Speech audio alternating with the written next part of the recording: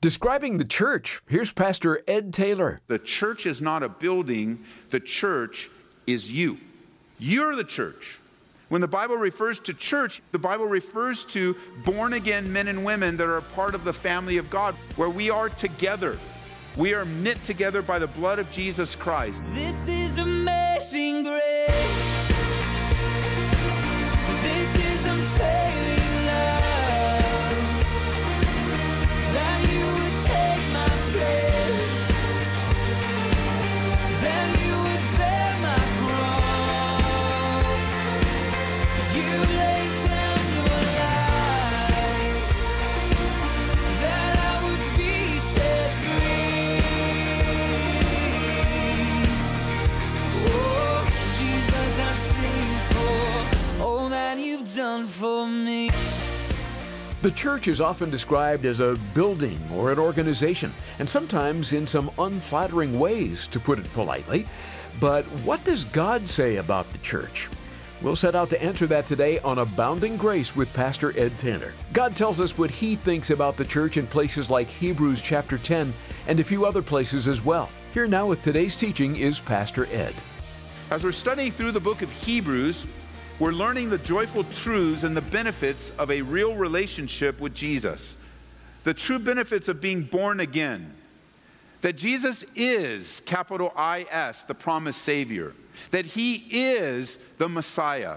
That He is the fulfillment of all the old covenant and all the promises of God. That He is our sufficiency. And that we need no longer look anywhere to anything for all that we're looking for in life. You know, it's been said that we all have this God-shaped void in our hearts. And people make a lot of different choices to try to fill their lives with alcohol and drugs and relationship and entertainment and career and money and on the list goes. But your sufficiency is only found by faith in Jesus Christ. And until you come to terms with that, until you rest in Him, you'll be frustrated. You'll be overwhelmed. You'll be discouraged. You'll be beat up. And you'll find yourself suffering from the consequences of sinful behavior. Because it's Jesus that saves, it's Jesus that rescues, and it's Jesus that changes us. And as we've learned before now in Hebrews chapter 10, by faith in Jesus Christ, the invitation to enter into the very presence of God is available to any of us. No longer is it limited to one man, one time a year, taking the blood of an animal to sprinkle on the mercy seat in the Holy of Holies. But because of the death of Jesus Christ, our sins are forgiven, our guilt and shame is removed, and one dramatic event happened when Jesus died on the cross, and that was the veil of separation in the temple from the Holy of Holies to the holiest place. That veil was ripped in two from top to bottom, signifying that the opening wasn't made by man. The opening was given to us by God. And how do we enter in? Well, we enter in as a man, as a woman, as a boy, or a girl that's born again. Look what the Bible says in Ephesians chapter 2. I love this. Paul is writing to the church family in Ephesus, and he says in verse 1, "And you He made alive who were dead in your trespasses and sins, in which you once walked according to the course of this world, according to the prince of the power of the air, the spirit who now works in the sons of disobedience, among whom also we all once conducted ourselves in the lusts of our flesh, fulfilling the desires of the flesh and of the mind, and were by nature," this is describing us, "we were by nature children of wrath, just as others are." This is a dark description of a person separated from God. The behaviors, the thought patterns, the very nature of the person separated from God is that they are dead in their trespasses and sins. There is no spiritual life in a person that's not born again. And they're following along. They're walking the way the world walks, it says. They're living according to the prince of the power of the air. They're cooperating with the devil themselves. And I mean, a person doesn't really realize how bad things are, because it's easy to cover them up with good attitudes and good intentions and maybe even some good behavior. But being separated from God is no small thing. It's very serious. But notice the change in verse 4. For a person like this, Paul says, "But God." You might want to mark that. Circle those two words, "but God." And you could say this right next to it, "This is the gospel." The gospel, the good news. God brings good news. And notice, God is rich in mercy, verse 4. And because of his great love, so he's rich in mercy, great love with which he loved us, even when we were dead in trespasses, made us alive together with Christ. By grace you have been saved. We get the phrase born again. That phrase is not made up by man. We get the phrase born again in the English from the lips of Jesus himself in John chapter 3. Unless a man is born again, he will not see the kingdom of heaven, not see the kingdom of God. The phrase born again is described here as a person being made alive. That even though they were dead spiritually in their sinful behavior, God made us alive. And we're alive with Christ. Verse 6, and he raised us up together and made us sit together in the heavenly places in Christ Jesus, that in the ages to come he might show the exceeding riches of his grace and his kindness toward us in Christ Jesus. You may not see it right away, but the description of being born again is all God and none of you. It's all God. Salvation comes from God himself. Salvation is a miracle of God. Each time it happens, it is a miraculous miracle, or you could say a miraculous intervention of God in someone's life. Man never saves anyone. Man can't save himself. A church can't save. A pastor can't save. A priest can't save. A church system, a list of rules. There is no other way than a person to be forgiven of their sins than by the miraculous intervention of God. Here's the problem. The problem is this. We experience so many people's lives being changed that we tend to forget the miraculous in salvation.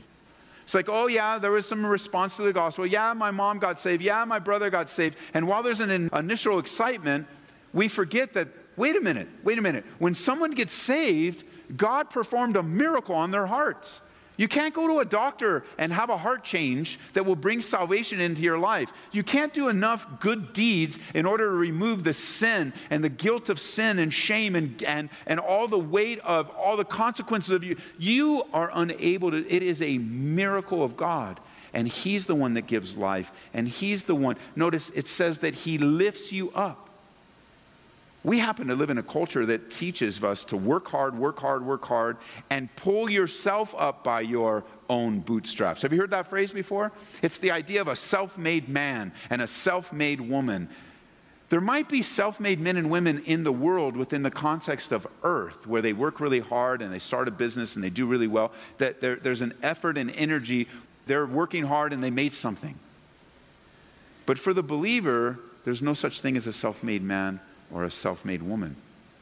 Everything that you and I have, and really for the unbeliever too, but we get the language in the world in which we live. Like I know some of you are listening to me go, but Ed, I'm a self-made man. But you're really not. You're really not. It's not to minimize your hard work. We should be hard work. God values hard work. And it's not that you didn't start something and you sacrifice much for the business and for the home that you have. I'm not denying that at all. But where did you get the brain to think the way you think? How do you make your hands work? Where did the blood come from in your body? How is it that you were able, you go, Ed, but Ed, I have a degree. I'm a doctor. I've got 2 doctorates. What do you have, Ed? I don't have anything. Well, actually I do. I have an associate's degree that I finished on my couch. So I'm college educated. But it's not about college, is it? I got my associate's degree in biblical theology after pastoring in this church for about 16 years. So the first 16 years, you're like, Ed, you taught us without an education? Yes, I did. Because it's not about education. I don't come every weekend and parade my degree. Look how smart I am, everybody, listen to me. No, but if I'm not speaking the words of God, don't listen to me. I don't care how many degrees I have on my wall. But let's just say I have degrees. If I do, they are gifts from God to me. They don't make me any better or any worse than anyone. That was just the course that God gave me in life. But where would I get the thinking to study and do my homework and turn it in and have the strength to wake up in the morning? It all comes from God. He's the one that lifts you up. Let's take this now into something more personal, and that is religion. When it comes to religion, there's a difference between religion and relationship. Religion teaches that you're to work really hard to make it. And elaborate systems are set up so that you have something to do all the time so you can feel like you're right with God. Relationship is the exact opposite. Relationship says, by faith in Jesus Christ, you are all right with God. He loves you. He cares for you. And He lifts you up. And don't miss this, because this is real insightful. Don't miss this. It says that in verse 6, He raised us up together and made us sit together. Now, there's two things I want you to see there. Number one, sitting is a place of rest. Sitting is a place of rest. There is not hyperactivity in the room right now because you're sitting and you're resting. And sometimes the chairs are so comfortable that your resting turns into sleeping. You're resting right now. God has not only raised you up, but He's helped you to sit down and rest your life in Him. But also I want you to see that you're to sit, and don't mark this in verse 6, He made us sit together. And that's what I want to emphasize today. He has made us sit together. And when a person is born again, they become a part of the family of God. Immediately adopted into the family of God. Let's go over to Hebrews chapter 10 now, as I have the privilege of teaching you about the importance of the church. The beautiful thing about the church of Jesus Christ. It comes from the work that Jesus has done on the cross. I was reading recently an illustration. It's a fictional illustration of a man that was walking along a path and fell into some serious quicksand. And he began to sink to his inevitable death unless somebody came by and helped them. And so some came by with some religious opportunities, some religious offers to him. For example, Confucius came by as this guy's sinking in quicksand, and Confucius said, "It is evident that man should stay out of places such as this." And he kept on walking. That was a big help. Thank you, Confucius, for saving me with your philosophy. Buddha came by, and Buddha said, "Let a man's plight be a lesson for the rest of the world." And he kept walking by. Even Muhammad came by this guy sinking and said, "Alas, it is the will of God. You deserve to be in the quicksand." But you know, Jesus came by and He said to that same man, "Take my hand and I'll save you." God does the work of salvation. And if you will simply take His hand today, He will save your soul. And when you are saved, you become a part of the church of Jesus Christ. You actually become the church. Despite what we think, because we've used this language so much. Like, for example, I'm sure some of you, when you were getting up today, maybe people were running late in the house, or it was you got up later, you said, "Hurry up, everybody, we're going to go to church. We're going to go to church." Or the kids are there, "Hey, hurry up, get ready, we're heading off to church." And what you really meant was, let's get in the car, let's drive down to that building on the corner of Hampton to Biscay, because we're going to worship God in that building. Put your kiddos in Sunday school, we're going to have junior highs head upstairs, and then we're going to go to that building. But we use the phrase church because over the years, a building has come to be associated with church. Now, understand, I'm not opposed to the language. I even find myself using the language myself.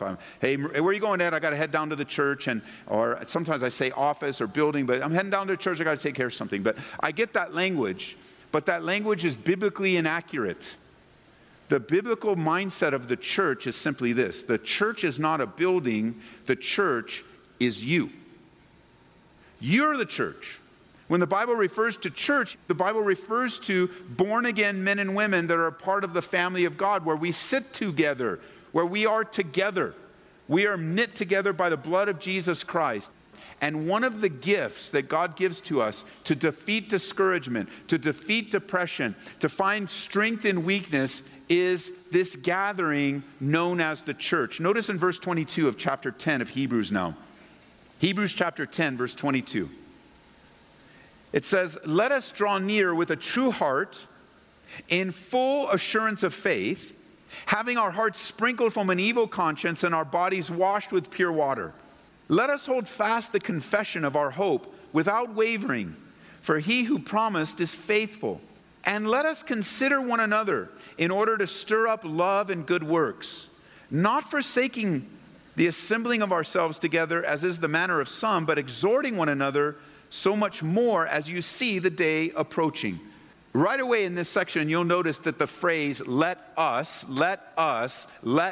is used 3 times.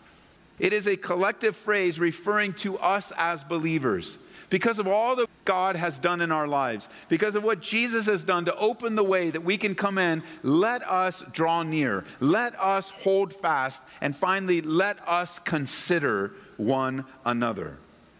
And I have to say, one thing is very certain, and that is Jesus is very interested in the affairs of his church.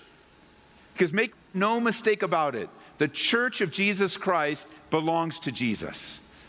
A man doesn't own it. A religious system doesn't own the church. The church does not belong to man. The church wasn't invented by man.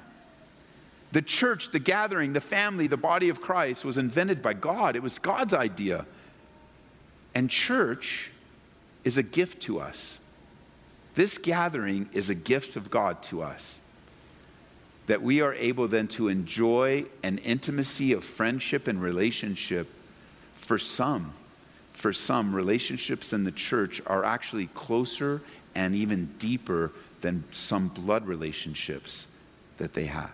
That not only are we able to share relationship with one another, but one of the privileges I've enjoyed over the years as God has allowed me to leave the country and visit other churches is it doesn't matter where I go, when I'm with the believers, we're right in the presence of God. Even if I don't know the language, I was thinking today, a memory came back of the time that we were able to spend in Cairo, Egypt with the believers there.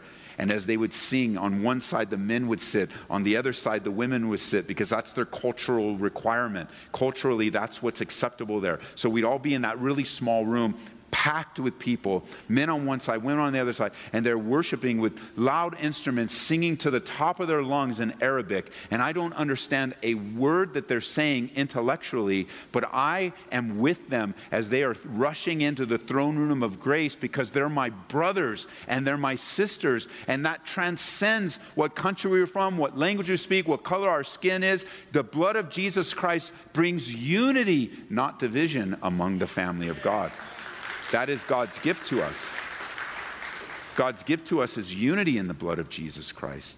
What it does is it separates believers, though, from the world system. We're in the world, but we're not of the world. We operate and eat and drink and work and hang out in the world because that's all we have to hang out in, but we're the light in the darkness. And God is calling us to a greater unity as a church, not just our church, although that's important, but to the church at large. So much time and energy is wasted arguing about things and being critical about things that really are not of eternal significance in the church. It is not God's desire for the church to be divisive, for the church to be filled with complaints, for the church, and I'm talking the church at large. It is not God's desire for us to give a picture to the world that we don't know what we're doing and we don't know how to love each other. We don't know how to forgive one another. God says, no, that's the church that's going to demonstrate to a loveless world what love actually looks like. What does it look like to forgive when you're hurt? What does it look like to forgive like you've never been hurt before? What does it look like to care for one another? What does it look like? And it starts with this command. Let us consider one another. Paul would say in another place in the book of Philippians that we're to esteem others even above ourselves. We're to learn how to serve and to sacrifice on the basis of the grace of God for the sake of the kingdom of God, so that the world would understand that we're his followers. Jesus said this, that the world would understand and get it, that we're his followers. Why? Because of our love for one another. And if we don't know how to love one another, then what's the message we're giving when we leave? When we leave. Because we're the church gathered right now. We're the church gathered, but in a few moments, we're going to be the church scattered, wherever you go. And as we're gathering together, look, I want you to see this. Turn over to Proverbs chapter 6, because I just think this is a word from the Lord, that it is not God's will. It's not God's will for you to be divisive. No, as a matter of fact, one of the culture statements we have in our church, we introduced earlier this year, one of the value statements we have, one of the mutual commitments we have is the phrase, the heading is, we lock shields. And the idea behind that is that we stand together and we fight the common enemy. We don't fight one another. We recognize that there's a real enemy out there, and the real enemy is coming to steal, kill, and destroy. So our choice as a church and as a family is we lock shields together and we move forward toward the real enemy instead of fighting one another and hurting one another. And in Proverbs chapter 6, notice with me, pick up with me in verse 16. I don't know, you might be very familiar with this, especially if you read the Proverbs, a proverb a day in your devos. You might be very familiar with this because this is so powerful. And this is the proverb. If you do read Proverbs a day, this is the one for today. And it's a great way to do your devos. It says, these 6 things the Lord hates, and 7 are an abomination to him. So we want to know, what does God hate? And you may have never noticed this before, but I want you to see it. Verse 17 says he hates a proud look, and a lying tongue, and hands that shed innocent blood, and a heart that devises wicked plans, and feet that are swift to running in evil. Pause there just for a second. Look, tongue, hands, heart, feet. That's a partial description of a body, a dysfunctioning body. Body parts that aren't fulfilling what God's called them to do.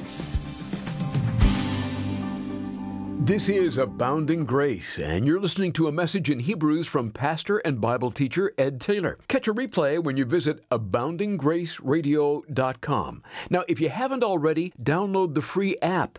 Simply search for Calvary Church or Ed Taylor in the App Store or Google Play.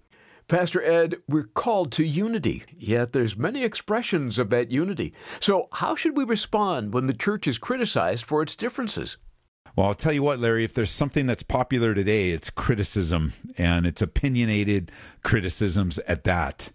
And let's just admit that the church isn't perfect, so not all the criticisms are inaccurate. I think that we really need to be careful that we don't just dismiss things because, especially those things that you might be very defensive about.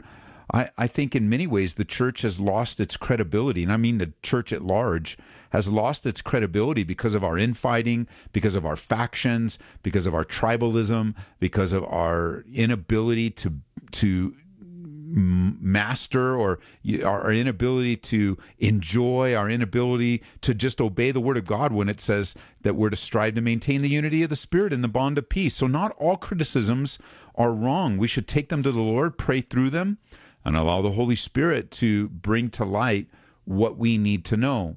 However, the petty criticisms, the things that really are not true, they're just designed to hurt.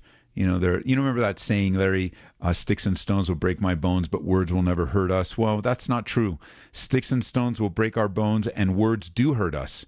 And so take those pains and those concerns to the Lord. If the criticisms are accurate, let's repent. Let's repent and let's make things right so we could be a witness to our community. But man, Lord, I pray constantly for unity just in our little church, but also in the churches in our community, that we are unified on essentials, but we aren't necessarily unified on non-essential things. And that's okay. But we've got to be unified on what's essential, the deity of Christ, the nature of salvation, the authority of God's word. I mean, there are essentials. So press on by faith and allow the Holy Spirit to grow us in Christ-likeness. Thanks again, Pastor Ed. Looking for some good summertime reading for that vacation of yours? Allow me to suggest The Jesus Style by Gail Irwin. It's a good one. Throughout his earthly ministry, Jesus taught that if you want to be great in the kingdom of God, become the servant of all. Now, he also modeled this through how he lived, and that's the emphasis of the Jesus Style. You'll learn how to follow in the Lord's footsteps and become the servant of all. We'll send you a copy with our thanks for a gift of $25 or more to Abounding Grace. And please remember, it's through your financial support that we're able to come to you day by day on this station. Your gift, whatever the size, would be greatly appreciated and put to good use. Request your book today by calling us toll-free at 877-30-GRACE. Again, 877-30-GRACE. Not long ago, we created an e-store, which makes ordering resources like this super easy. You'll find it at calvaryco.store. Again, that's calvaryco.store. And if you just want to make a donation to the ministry today, but you're not really interested in the pick of the month, you can donate online at aboundinggraceradio.com. And don't miss our next study in Hebrews with Pastor Ed Taylor tomorrow on Abounding Grace. And may God richly bless you with His abounding grace. This is amazing grace. This is unfailing love. That you would take my place. That you would bear my cross. You laid down your life. That I would be set free. Oh, Jesus, I sing for all that you've done for me. Abounding Grace is brought to you by Calvary Church in Aurora, Colorado.